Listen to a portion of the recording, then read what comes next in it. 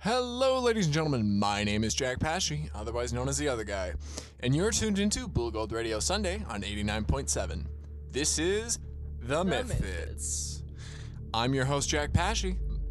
And I'm Madeline Vetter, his better half. Probably true. For those of you who don't know, Maddie and I are in a relationship, and she definitely is the better half of us. What? Yeah. We are? Yeah. Oh God, I have to fill out For over paperwork. 2 years. Oh, that explains why you're in my house all the time. It's because we live together. Oh, yeah. I should call my mom after this. Your mother and I were talking about like Christmas plans. Oh, Everything. you're the Jack she's been telling me about. Yeah. Yeah.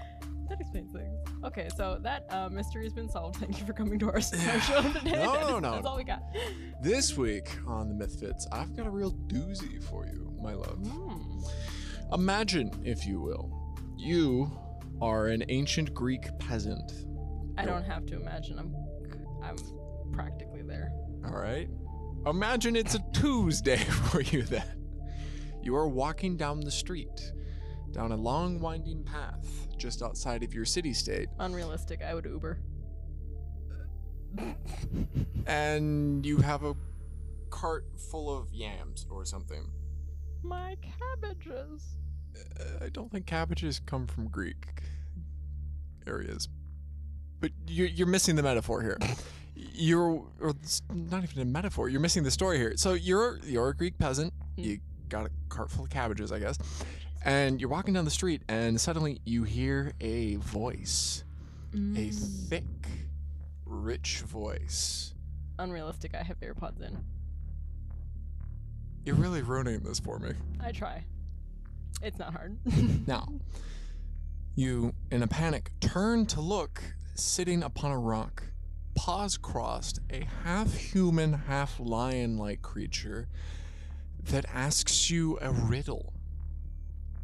Okay. If you get it right, it will reveal the secrets of your empire to you, and you could become the next king.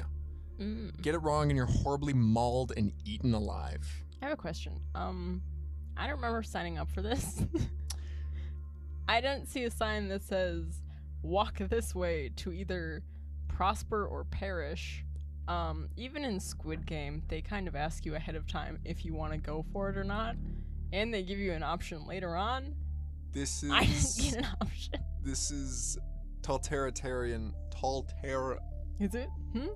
It's dictator Squid Game, more than Squid Game already kind of is about. But that's not what we're talking about. You're missing the point here. What we're talking about today is a sphinx. Oh. Now, sphinxes are a very interesting creature. What do you know about them, baby? Well, first of all, my understanding is more Egyptian than Greek.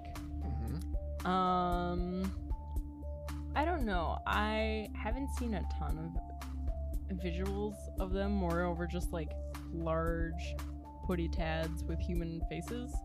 Kind of creepy. I do like riddles. I'm not good at them, but I like them. Alright. Yeah, I guess I have heard just kind of the basics of like they'll tell you a riddle and if you get it wrong you die. I guess I haven't heard of them knowing all of the secrets. I guess I just heard the bad parts of, yeah, you'll probably just die. I know that they were in the Harry Potter 4th book, but no one likes to talk about that, which is unfortunate. Okay, well, let me start out by saying something here. Part of why you may not know what they look like outside of that generic description is there's actually 5 different types of sphinxes. And while yes, you're correct, a lot of people associate the Sphinx with Egyptian mythology, it actually is also Greco-Roman. So, a little history context for you. The Greeks and the Romans, obviously the Romans take a lot of the mythology from the Greeks and sort of call it their own. Just a little bit of cultural appropriation. Maybe a teensy bit there. Yep. But the Greeks and the Egyptians have sort of interculturally mixed for effectively thousands of years. Thank you, Cleopatra. No, that's the Romans. Cleopatra marries Julius Caesar. It's all Greek to me. That would be a very common historical opinion to take, but inaccurate.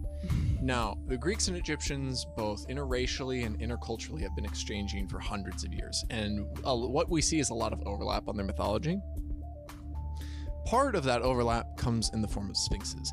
Now, there are sphinxes in many famous stories. Some of the origin stories of the Egyptian faith involve sphinxes. Many of their kings and champions in their lore and mythology are given their power because they solve a sphinx's riddle.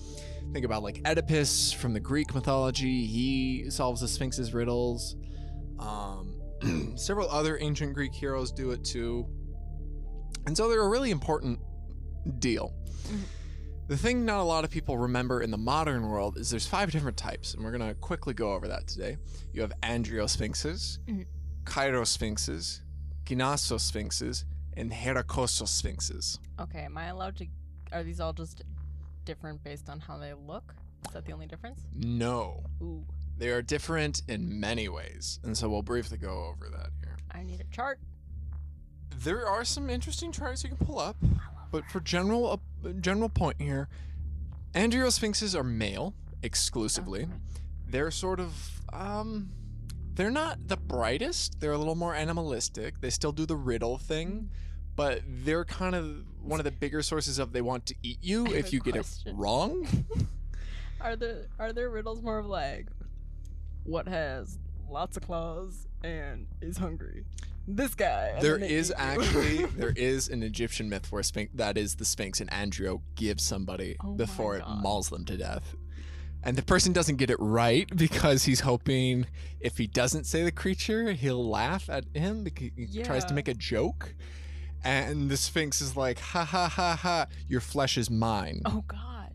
So wait, if he answered it correctly, it probably still would have eaten him. Okay, yeah, I'm sick of these guys. So there's some leeway on if the Sphinx honors it. Andriosphinxes, and we'll get later into, I think it's specifically the Herakosis Sphinx. Mm-hmm. The Herakosis especially is not. They miss the whole honorable mark. Oh, God. They're kind of just rude. I mean, it's already kind of dishonorable for you to be walking down the street and Pokemon battle music starts playing and they're like, answer my riddle or I eat you, and there's no way out of this. Yeah. So andriosphinxes are kind of your typical description. They have a human face on the body of a lion. And there are some other qualities that are a little bit more humanistic. They're supposed to have thick, rich voices, sort of a menacing-like presence. So for all of our listeners back home, I want you to know that Jack is in fact just a sphinx, but you cannot tell because it's radio. And most of the time he's in the booth alone. And so I might not make it to the next episode. I might become Whisker Lickens. Yeah. After the Andriosphinx, we come to the Kyanosphinx, which I apologize if I'm mispronouncing this. My Greek is a little outdated. I haven't studied any Greek language since freshman year, about 4 years ago. Oh, yes, I remember it well. Freshman year in the Colosseum. Not exactly. I had to take a Greek history class. These are kind of interesting. The Kyanosphinx is different because it doesn't have human qualities.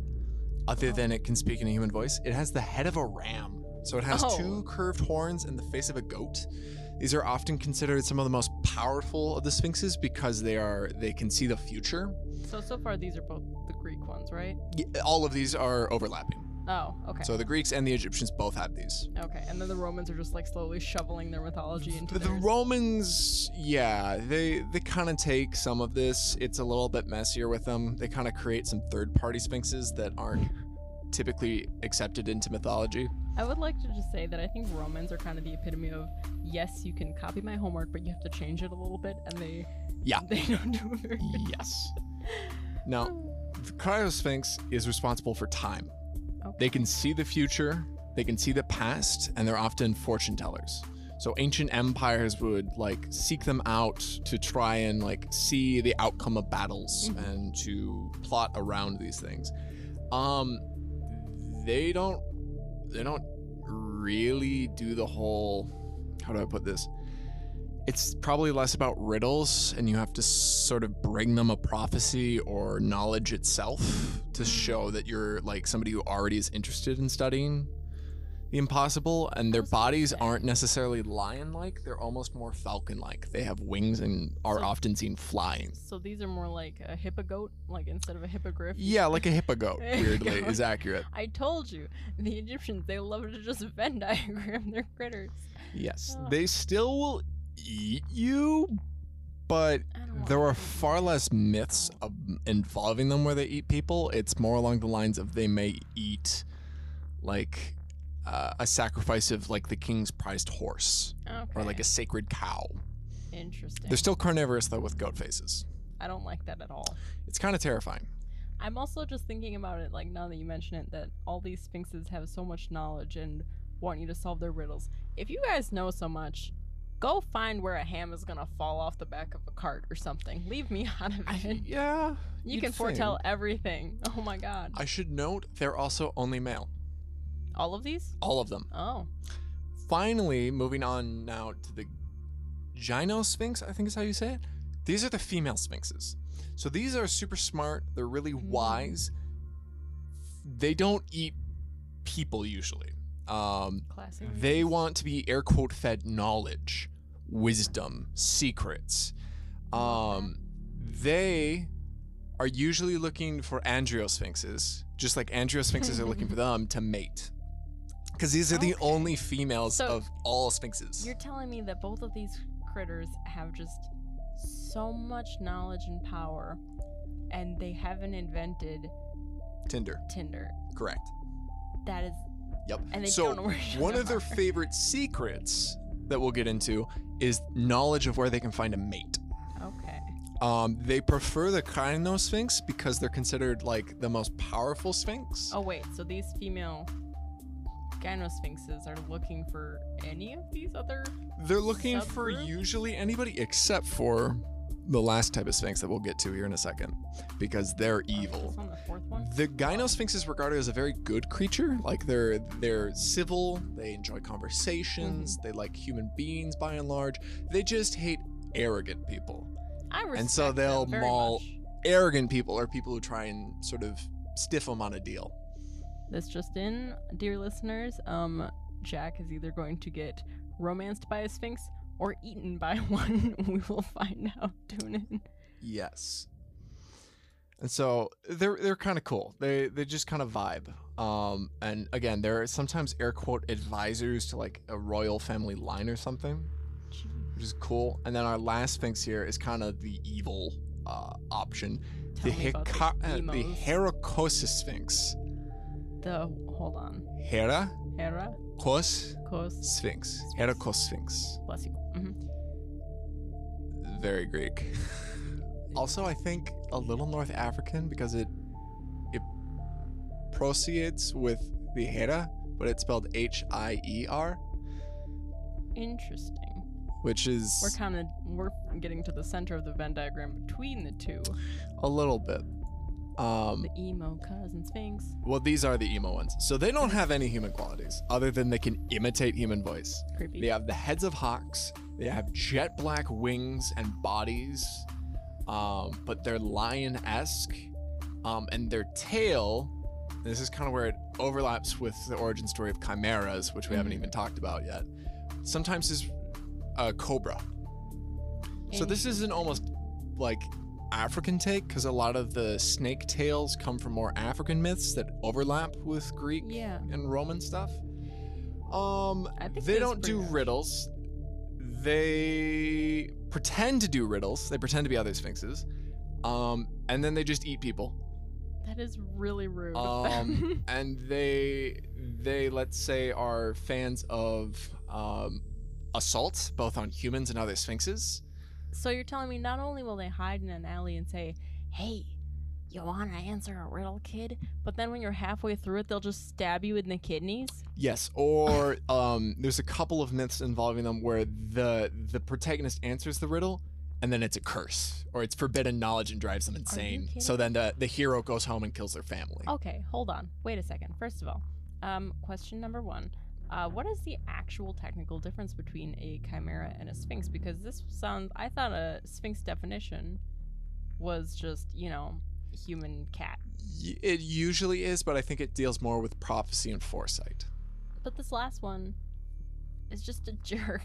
Correct. But if you get the riddle correct on an evil sphinx, specifically the Andrio and the Carino Sphinx, or the Herakosis Sphinx. It'll knock you up before it stabs you in the kidneys. No, they Oh. die. A what? Yes. So if you guess an I'm evil writing that sphinx's down. riddle correctly, it turns to dust, or it has to eat its own heart out. This all just seems very high stakes for no reason. Correct. Yeah. Oh my god, I'm never getting groceries again. So, unfortunately, that's all the time we have this week. But if you're interested and you don't want to turn to dust, don't go answering any riddles from strange cat people. And tune in again don't- next Sunday. I don't think you have a choice. Just don't leave your house and don't let sphinxes in your house. Don't talk to your cat. Meow. Have a nice night, everybody. See you next time.